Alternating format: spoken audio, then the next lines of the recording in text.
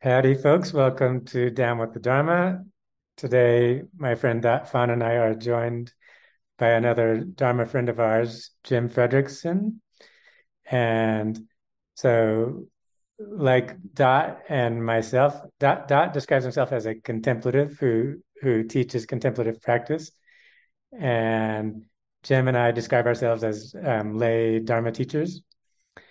And so Jim, like Dot and I, um, used to be a monk in the Thich Nhat Hanh tradition, and then now he's transitioned back into lay life, and he is living in Sweden, where he's from originally. And Dot, of course, is at his community in France. And I'm actually on holiday, so I'm actually in Cusco, Peru. That's where I'm recording from today. And so today we invited Jim to be on the show to um, the topic we want to focus on is bodhicitta, the mind of love, the volition of practice, the volition of wanting to help others. And so we want to explore Jim's volition. What was his volition that led him to become a monk? And what was his volition that nourished him while being a monk?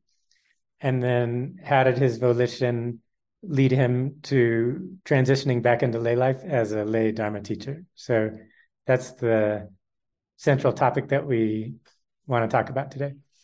But first, I'd just like to say hello both to Dot and Jim. And so, Jim, how are you doing today? How is it? How's the weather in Sweden? Hi, John. Hi, Pat. Yeah, well, I'm doing well. I'm feeling physically stronger than I have in 4 years, so I feel blessed. And this afternoon, I took a walk down to the coast and the ocean that is close by, but very gray. And at times here in Sweden these days, it feels like dawn never breaks until it's dusk. So I was able to get some daylight today in a nice walk, so I'm feeling well and grateful to be here with you tonight. Great, great, great to have you. Dot, how are you doing today? How's the weather in France?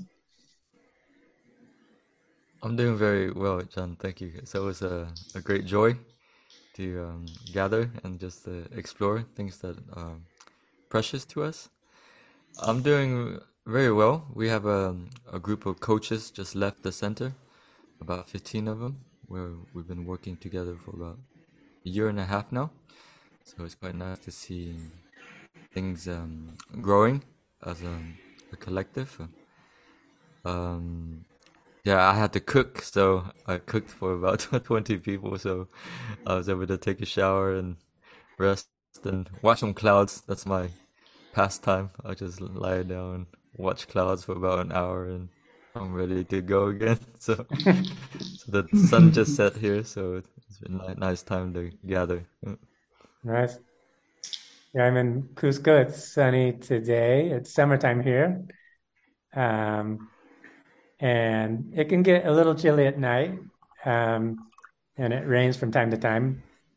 Um, but yeah, I've just been enjoying being here, um, spending time with my wife, doing some writing, and just I'm on winter break, so I'm preparing to start teaching again in the spring semester. So I'm just enjoying being in Cusco and just yeah, being in the natural environment here. It's very nice. Um, okay, so we can start off now. So bodhicitta, volition. So Jim, our first question for you would be, um, what was the volition that led you to want to become a monk with the Thich Nhat Hanh tradition, and when was that? And just um, yeah, please share about that experience, please. Yeah. Yeah, well, I think it's like a string of events and something that had been pulling me in a certain direction. Even when I was at law school, I felt like it's too much work just doing this for the money. I need it to be helpful. I want to help people. And after practicing for a couple of years, it's actually what people need help with. That's not what they want me to offer them. And so I went traveling and at a Buddhist meditation retreat in India. It was just like such clarity and such gratitude of the Buddha's teaching on the Four Noble Truths and the Noble Eightfold Path. It's like, oh wow, the thing that I've been confused about, the thing that I've been frustrated about, now I understand. Someone has walked the path. Someone has laid a trail. So that from then on, the Dharma became my life. And during first the time in India, and then I discovered Thay's teachings on some meditation sutras, and just rearranged to go to Plum Village when I came back to Sweden.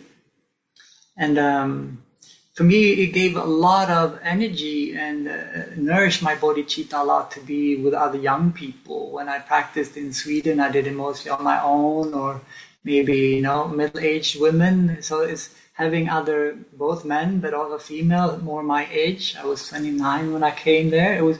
It gave me a lot of energy and felt very inspiring. And then I think something happened too. The first time I just saw Thay, he led the Sangha walking meditation in Upper Hamlet.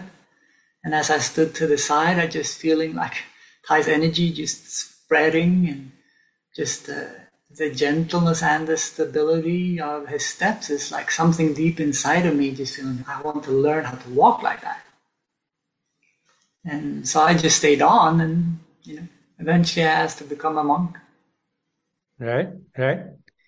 And I know your mom was into spirituality and the spiritual life. Was that part of you becoming interested in Buddhism and meditation as well? I think thanks to my mom, I attended my first meditation retreat or a course in Sweden, a transcendental meditation course. And she handed me some spiritual books and, ideas. And so in that sense, she was a support, maybe my only support when I was still in Sweden in that regard, yeah. And where in India did you go? Which location was it? Well, I spent a fair amount of time in Rishikesh, close to the Ganga River. And then I went to Dharamsala for a while and attended some retreat there and spent time, just a beautiful place with so much Dharma around and so many practitioners. And I ventured to Bodh Gaya, and I stayed there for over a month. And that's where I also discovered Thay's teaching. And then I traveled some more. Yeah. So I was there for 4.5 months that first time. And did you discover Thay's teachings through some books or some people that were teaching? Yeah, in Bodh Gaya I found a lay teacher, a maverick that's been practicing in all kinds of settings and offering his own, way of. So I practiced with him for a couple of times a day, and he gave teachings, and he recommended Thay's books. He spent some time in Plum Village early years, and so he actually got one of his friends that ran this travel agency to sell some of Thay's books. So there's like two of these commentaries of teaching that was available. So I bought those, and I had them with me for the entire trip. It felt like always kind of going back and referring to these. And so you found that really helped you understand the practice and go deeper in the practice for yourself? Yeah, what I appreciate that it was such a seamless combination of meditation practice and daily life, because that's what been a kind of a suffering actually in Sweden when I meditated and I saw the benefit, but then going out and how do I deal with the situation that happen in daily life? The discrepancy became so large. It became difficult to manage actually. So at times I could feel like meditation at that stage became like a not only a refuge, but a little bit like, oh, I need to meditate first before I can go out there. And so with Thay's teaching, I felt, wow, there's like this integral part of like both that I really just took to heart, and it felt so familiar. Yeah, and I felt the same when I went to Thay's 21-day retreat in Vermont in 1997, and he was teaching on the 16 exercises of mindfulness of breathing. And so I really felt inspired by those teachings. And then, like you said, I also just felt inspired by Thay's presence, that he just radiated this energy field of peace and stability, and also, like you're saying, that there were a lot of young people. And so I think, yeah, just the combination of good teachings, the presence of a spiritual teacher, and a lively community, like all of those things together really felt, that's what resonated for me and made me want to become a monk also. Yeah. Dot, do you have a similar kind of experience like that, or do you have questions about what Jim has shared? I think it more or less ties in. I think for me, bodhicitta is something very universal. It's not too personal, although it touches us each differently. I like to think of bodhicitta also as the awakened heart, because chitta can be translated as mind or heart. And sometimes, especially in the Vietnamese tradition, we say our lineage is the heart tradition, Tam, which has transitioned to another name now, I think is Source. But yeah, how Yem shared about seeing Thay walk, for me that left a very deep impression in me. And I realized, like we had spoken about, Tayak Tan shared in a few podcasts, but that was really, yeah, for me, I saw that it was like the Buddha Sangha for the first time. Everything that I've read in books, the Buddha Sangha attracted young people from all walks of life, and it was just like, I think Thay, he just brought this awakened energy, like a torrent that you just go in. And I think as a young man practicing, that left a very deep impression on me, that there's, conditions are there, and we should, for me at least, I tried to make the most out of it. Each day I was there, so yes. And I'm curious, this is a question for you, Jim, but also I'm happy to share as well. But what drew you to wanting to become a monk as opposed to, say, living at Plum Village as a lay practitioner? That's a good question. It took me, everyone kept saying like, wow, you decide so quick. I felt like it was a long journey of 7 months or something, just staying with the community and seeing the shifts of different seasons. And, I also like this reference of path of heart, and I could feel like there was a knowing in my heart early on that this is, I've come home and this is what I want to do, to ordain and stay. And my mind needed some more time and some verification, like that it makes sense somehow. That was in 2002 that I came, and then somewhere fall of 2002, and we were having afternoon sitting meditation and in Transformation Hall in Upper Hamlet, and I was sitting in the second row just in front of Tai Doji and some other older brother. And I just felt the love and the peace radiating from him. And I just thought, I have to give myself the gift of staying here. Because I had the habit of being self-reliant, and I could do something and I go back home and practice and start something. Like, no, you just give yourself the gift of staying here. So that was like the tipping point where I was like, yeah, there's no other choice possible. for myself, I've shared this with Dot in their episodes, but we talk about the three energies, the Jing, Qi, Shen, and so Jing is energy becoming matter. It's also um, food, exercise, sleep, but also sexual energy. And before I had become a monk, I was doing this Taoist dual cultivation practice where me and my partner um, were having sex, but we were um, channeling the sexual energy into the breath energy, and then channeling the breath energy into the heart mind energy. And then when we went to the 21-day retreat with Thai, it felt like Thai's spiritual energy kind of resonated with our spiritual energy, and then it just felt like it made sense that okay, now we want to do the celibate version of the practice where I'm preserving my sexual energy so I can On it, I don't know what that means. Oops, sorry, If my you like, Siri it is search the speaking web to me. for. Hold on a second. So then it felt like this kind of natural progression where we wanted to be celibate and preserve our sexual energy so that we could channel that into our spiritual energy.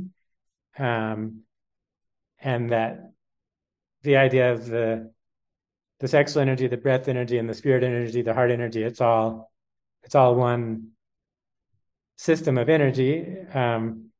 And so for me, it felt like, oh, when I was at the monastery and with Thai and the Sangha, it felt like, oh, I'm in this energy field where it feels natural for me to want to go deeper into that practice, and that it feels natural for me to want to be celibate as a result. So I'm wondering, did you have any kind of, does that spark any ideas in you? And also Dot as well, does that spark any ideas in you?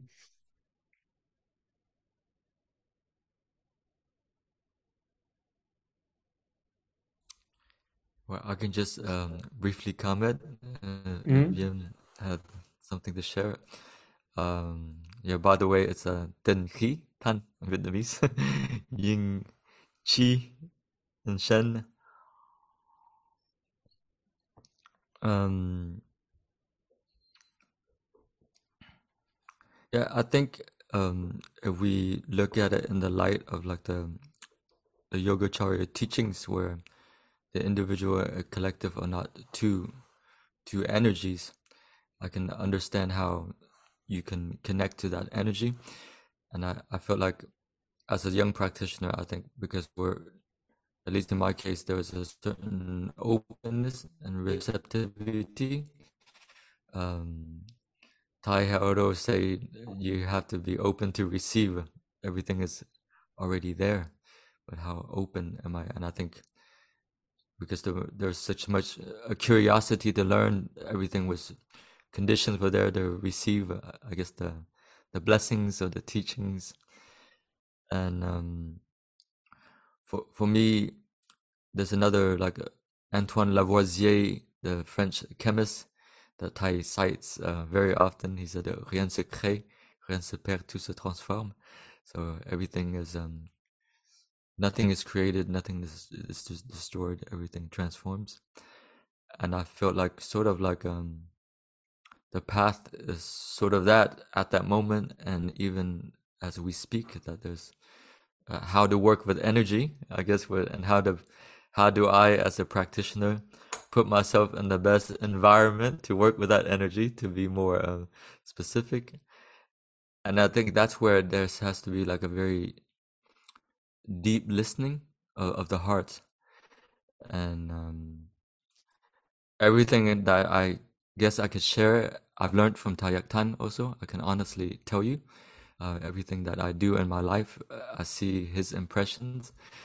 But he always tell me, if you're not yourself, then you're living a lie, you know? He said you can be in robes and monks, you can be whatever, but if you're not yourself, then you have to ask yourself some questions. So I think in that case, yeah, energy resonates in me. How to be ourselves, and how do we connect from there? Yes.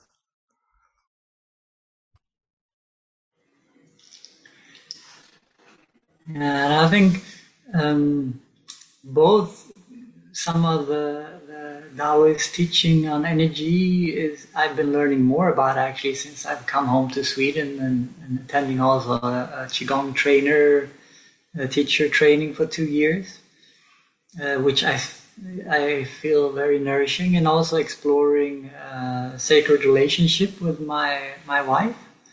And when I left Sweden and went to India, I was surprised I didn't miss my girlfriend.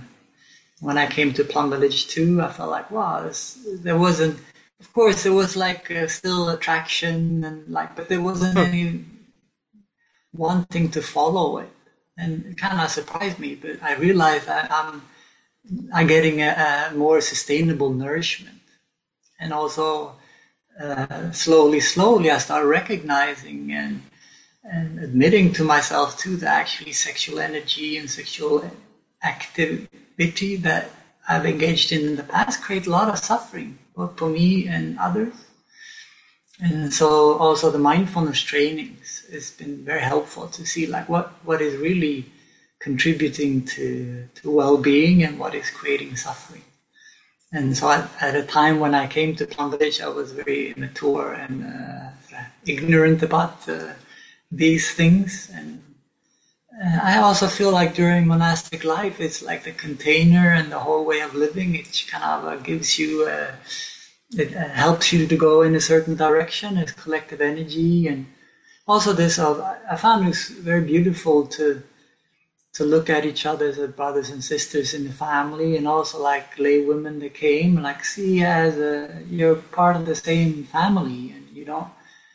So to start healing objectification, I see such a big part of suffering. It had been in my life, and I see it around. So in a way, that to be celibate was also for me like a gift back to the world and other young men, showing I can be happy and healthy living a celibate life that many had questions about, obviously, because we think that relationships and sex is kind of a necessity for us to be happy, or many of us do in the world. So I learned a lot from about this all these years, for sure. So it was like getting in touch with a different source of nourishment, and that nourishment made you feel happy, and also opened you up to different ways of relating with people, and that was one of the elements that went into being a monastic for you. Yeah. Yeah, and there's also a way of expressing this heart of love and wanting to see people as who they are, potential Buddhas, and learning to look at myself in those eyes. So just like at times it's just a training and a direction to go in, and at times it's like, wow, I touch it. At times it's a bit of a realization in it. It's so satisfying.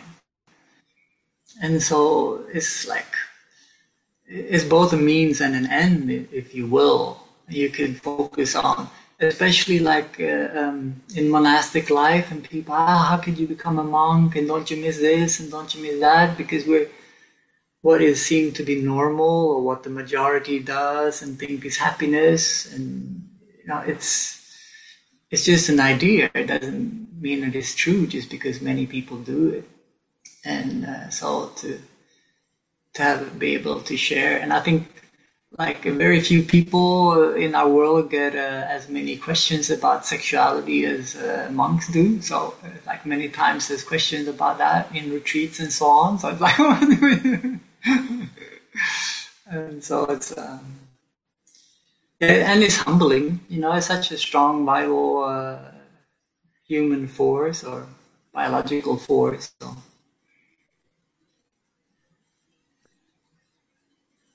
Okay, so what was it like? Just how many years were you in Plum Village, and then how many years were you in Deer Park?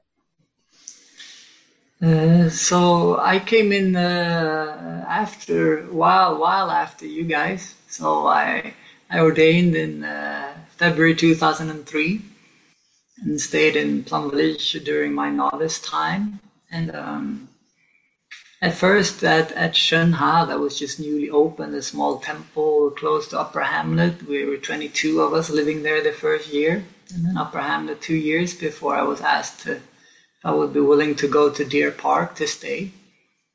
And then we already had an experience of being 3 months at Deer Park 2004 when I also met John there. And I really loved the mountains and have so much outdoors available, and also living in a smaller community appealed to me.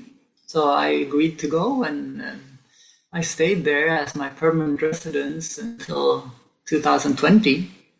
So I was a monk for almost 18 years.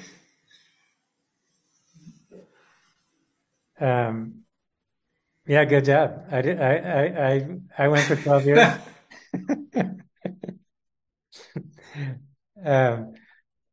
So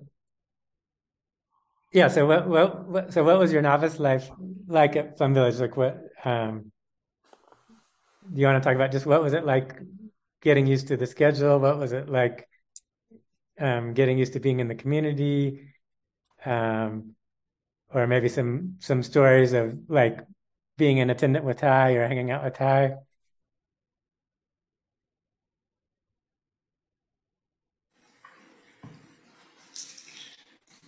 Yeah, well, I think just all the different transmission it's been very powerful, and it's like an upgrade. And so when we ordained, we were 18 of us ordaining in the Walnut family, and it's like feeling like you're just plunging into a river, and there's so much more energy and support available. And so it's a little bit like going with that high, and there was so many new things, like first thing of putting on the robes and shaving on your own and using the alms bowl. In addition to that, we inaugurated a new temple 2 days after our ordination, and so many new things. And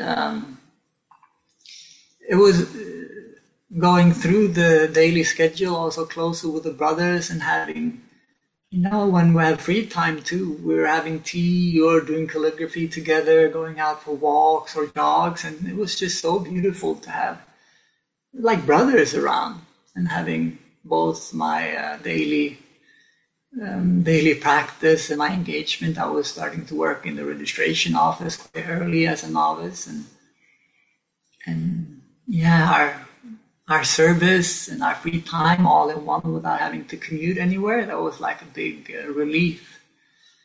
And I also noticed that it took a couple of years. It was one time I was in Saint-Foy-la-Grande, a little town nearby, to pick up some people at the train station. And with another brother, we did an errand in Center City first. And I could feel like something in me still felt more like at ease in a small town. I grew up in Stockholm, our capital, so this is very small in comparison, but still like being out in nature, it took its time to really kind of get into me. Even if I love nature all my life, but to live there and there's much less stimulation and like calm and settle beautiful, but also it's kind of challenging to go through that step by step. So slowly I could see like, wow, my whole being was getting accustomed to it and enjoying it more and more. So that was for sure like a transition. And it's wonderful to share stories about being close to Thai and so on. And it's like I had some of those as an attendant when I was a novice, and some other situations and on tours later on. But one thing that is just touches me is like this radiation. It's almost like an energy of liquid gold or something. It just permeates. It's so peaceful and it's so powerful and it's so loving all at the same time.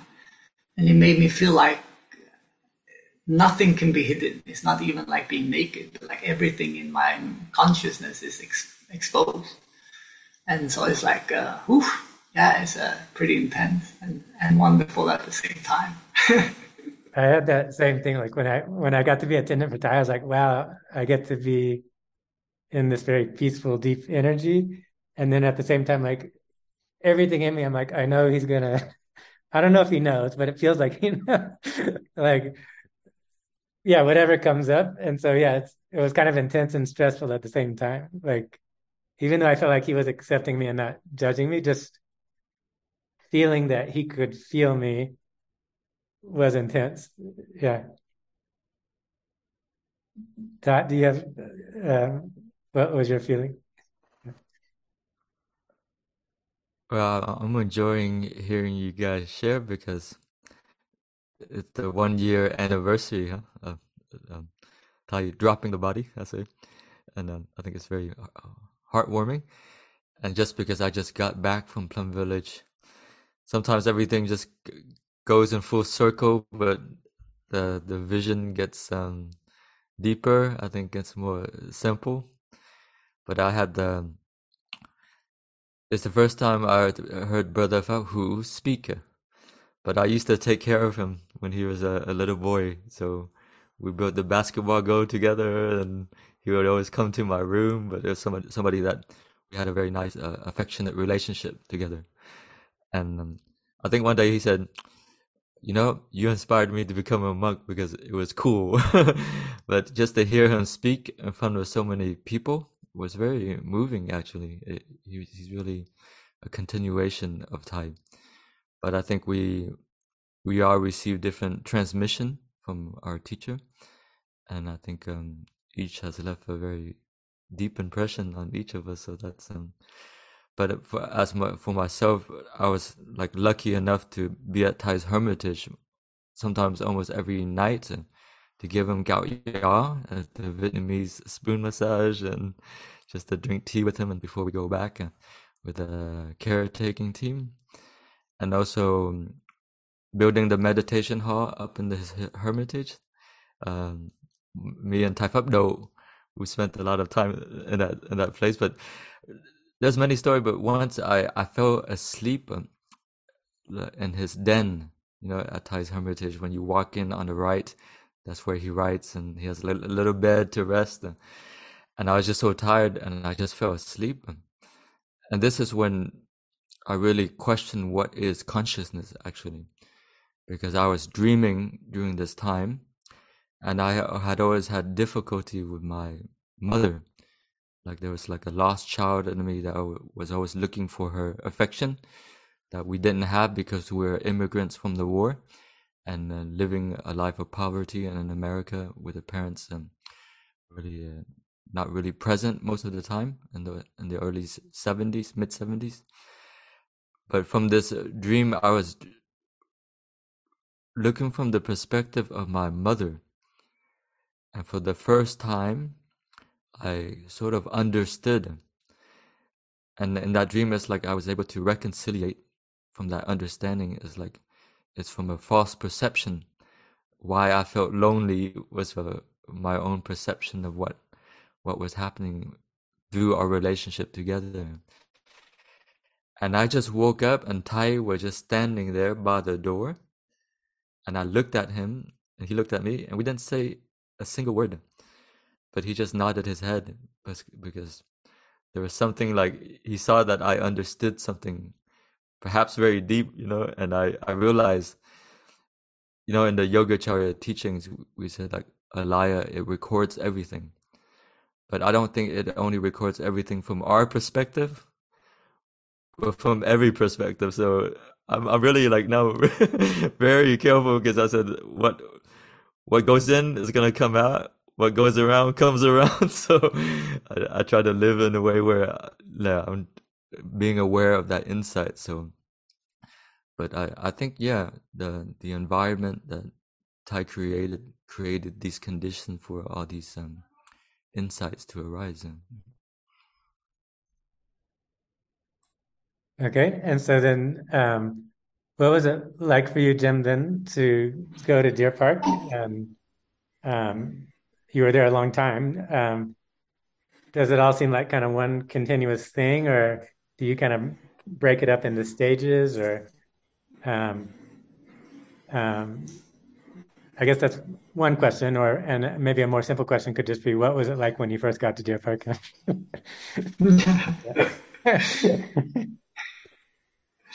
No, actually, just arriving at Deer Park, I was very touched because it was dinner time when we came back to Celebrity Hamlet. And Taifa Byum, the abbot, was coming back with us, and three brothers that had been recruited. So we all came together. And just the warmth of the brothers receiving Taifa Byum and us back, it was, yeah, it's just such brotherhood. So if it's like one thing that I've enjoyed the most through these years is like siblinghood, but brotherhood in particular, since we live so close together. And, it's like,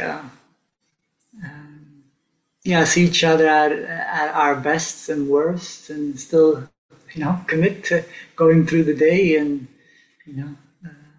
life together. It's so beautiful. So that was very touching, and I felt I did appreciate also this kind of there's a lot of openness. It's partly because of the mountains and the spaciousness of Deer Park, and also being far away from Plum Village. And you have to, Dharma teachers have to teach and take care of things because it's so far away from Thai most of the time. And so it creates a bit of a different atmosphere and a smaller community and closer to town, so people can come up also for the day more. And I really enjoy that exchange too, of having close friends over time that came up regularly. That so it's there's a different flow of the community there, just because of the geography and causes and conditions. So somehow I felt really at home. And, Yeah, I had kind of a similar feeling when I went to Deer Park, I guess 2000. I went to Maple Forest Monastery for 6 months, and then I switched from there to go to Deer Park. So I ended up in Deer Park sometime in 2000, I guess. And yeah, the feeling of being in a smaller community and then being away from Thai. So it was like you don't get the supportive energy field of Thai, but it kind of made me have to go deeper into my own practice, and then it made me, it made us as the small sangha be more connected with each other. So I also like that too, because it just felt like it was like causing my roots to go down deeper and like go deeper into myself and deeper into the small community. So I like that a lot as well.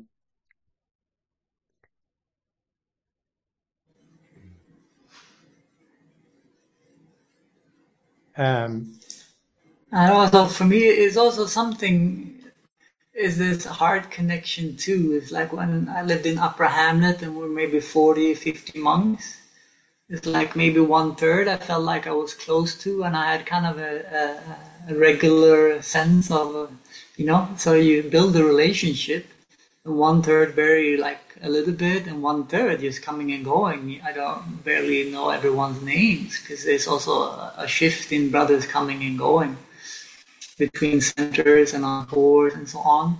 So at Deer Park, I felt like also that's kind of it feels natural to me, and it nourishes me in terms of sangha building too, of like getting to know the people I live with. I feel like that's important. So it felt like a little bit of an institution and so big in Upper Hamlet at times, and also on days of mindfulness. So that's one thing that really also kept my just care of individuals at the same time as a collective happening.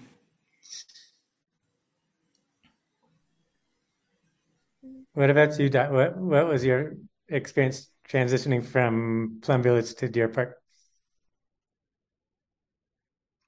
Yeah, I think hearing both of you share, like when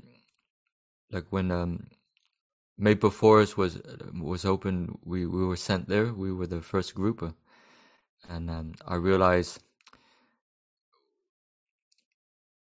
because there's different cultural aspects also. You know, the Plum Village tradition is mainly Vietnamese, and the Westerners were starting to come, huh?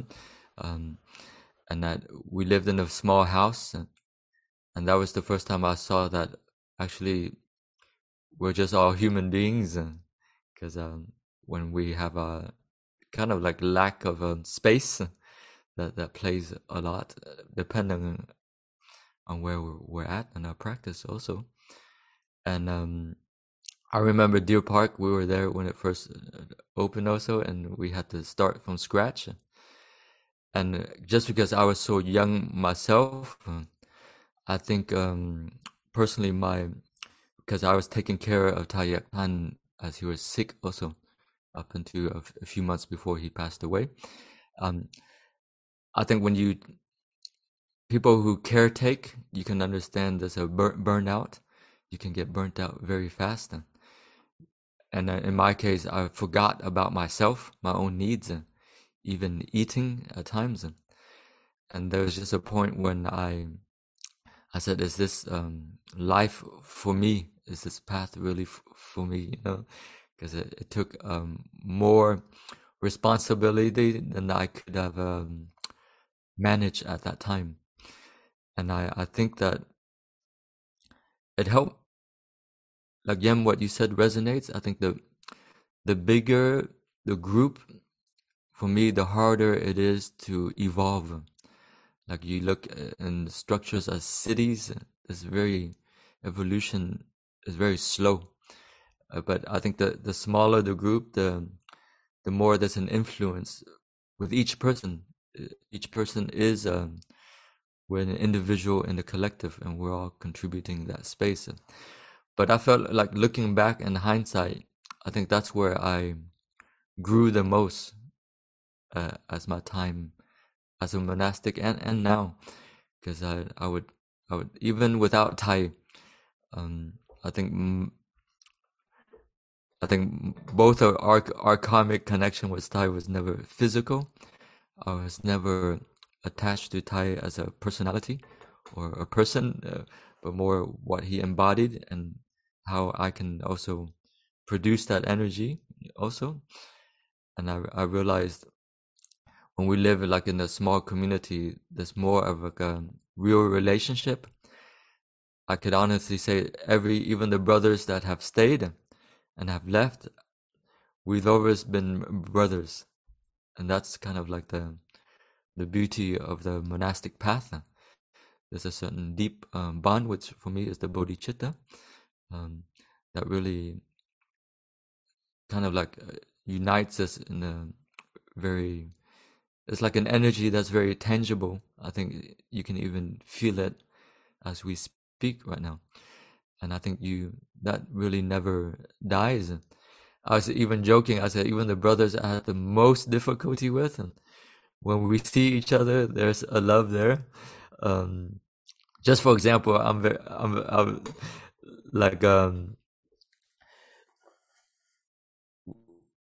like recently, Tai Phap Hai, he came he helped us with a webinar, and Sister Kara for an international webinar. But I was joking because back when we were together, we were like enemies, and we wanted to kill each other.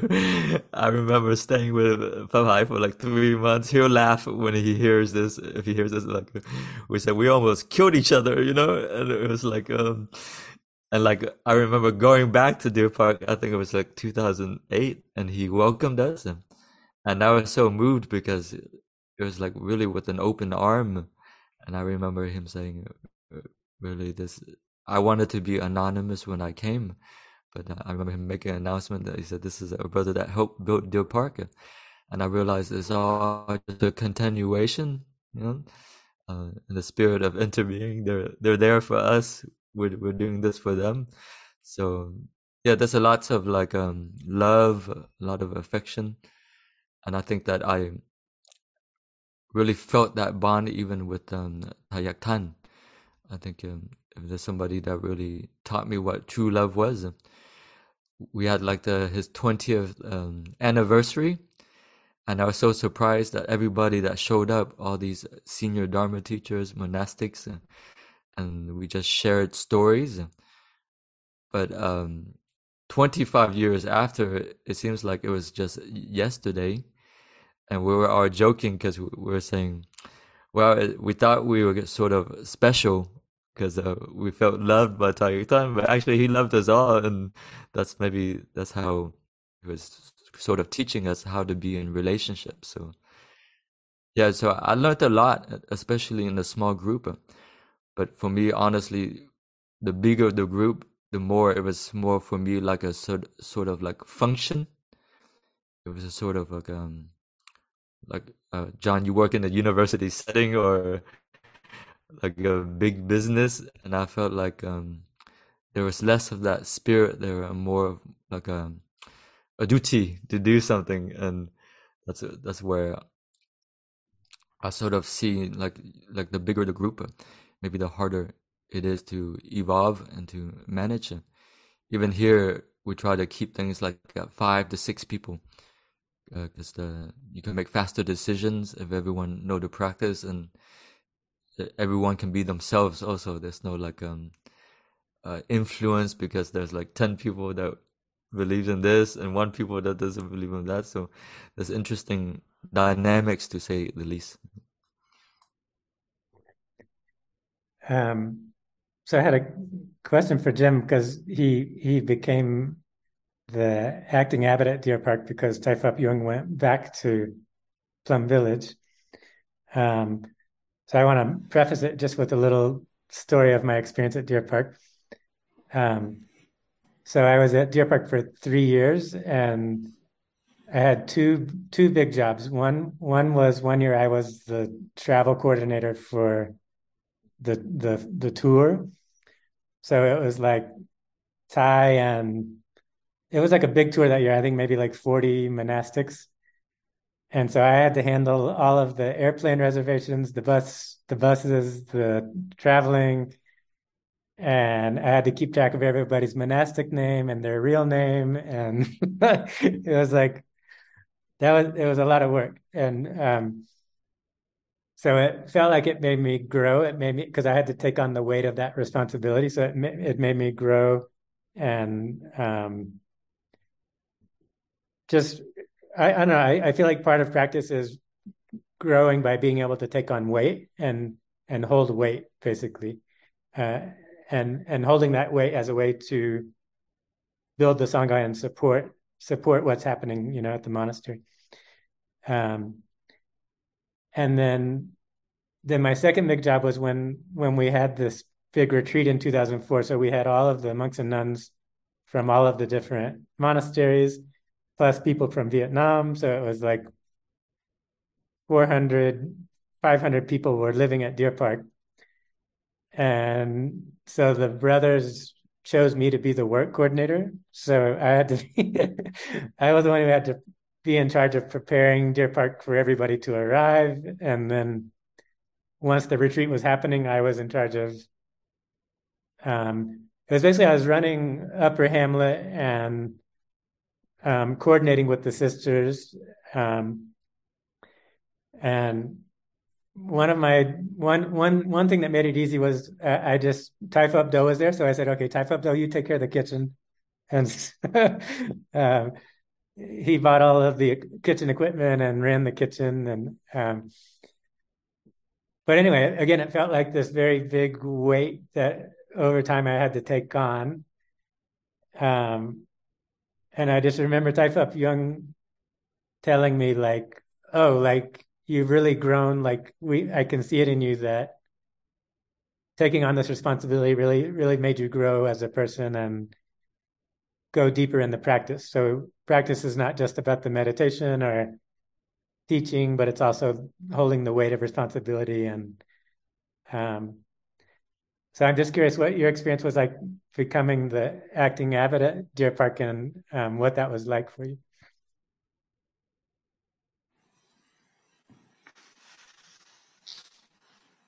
No, but I've long have this kind of insight, or just like clarity, that with more capacity is also more responsibility, whatever like we call it.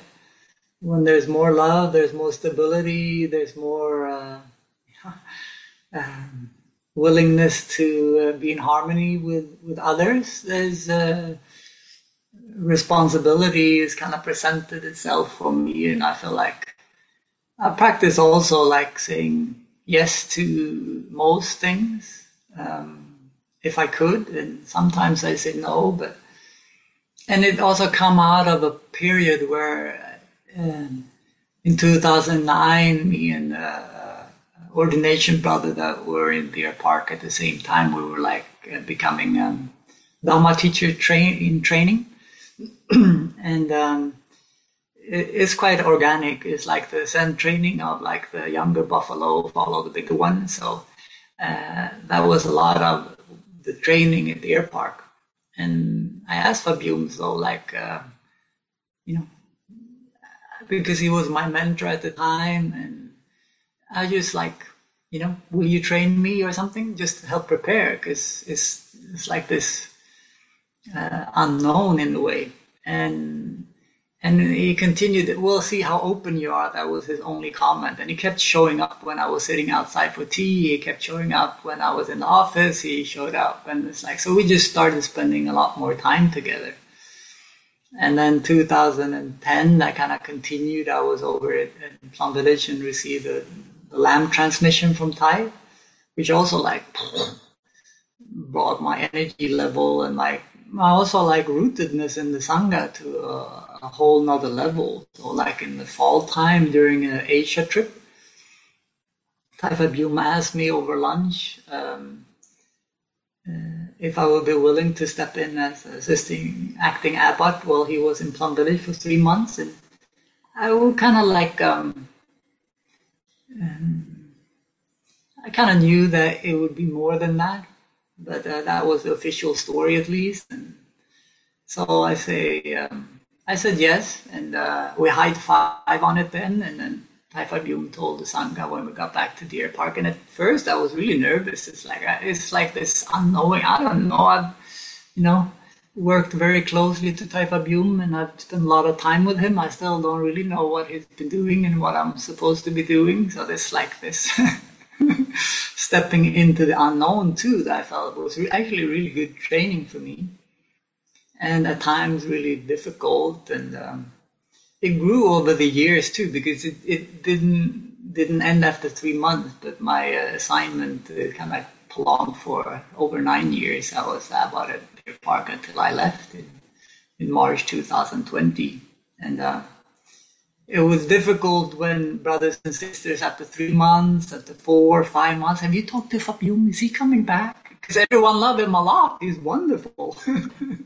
So it was kind of like not just any spot to step into. It's like, it was really challenging at times. And also when I said yes, there was 2 main reasons. Like one, I wanted to give him the space to go to Plum Village, be closer to Thai again, and to become an elder in the Sangha more than the Abba, even more. And the second was like, I think I have enough conditions to do this and learn from it. And so there's many stories to share in those years, but it was very rewarding. And when I was in Plum Village 2015-16 over the winter retreat, and was also attending Thai for a period that time when Thai was back in Plum Village,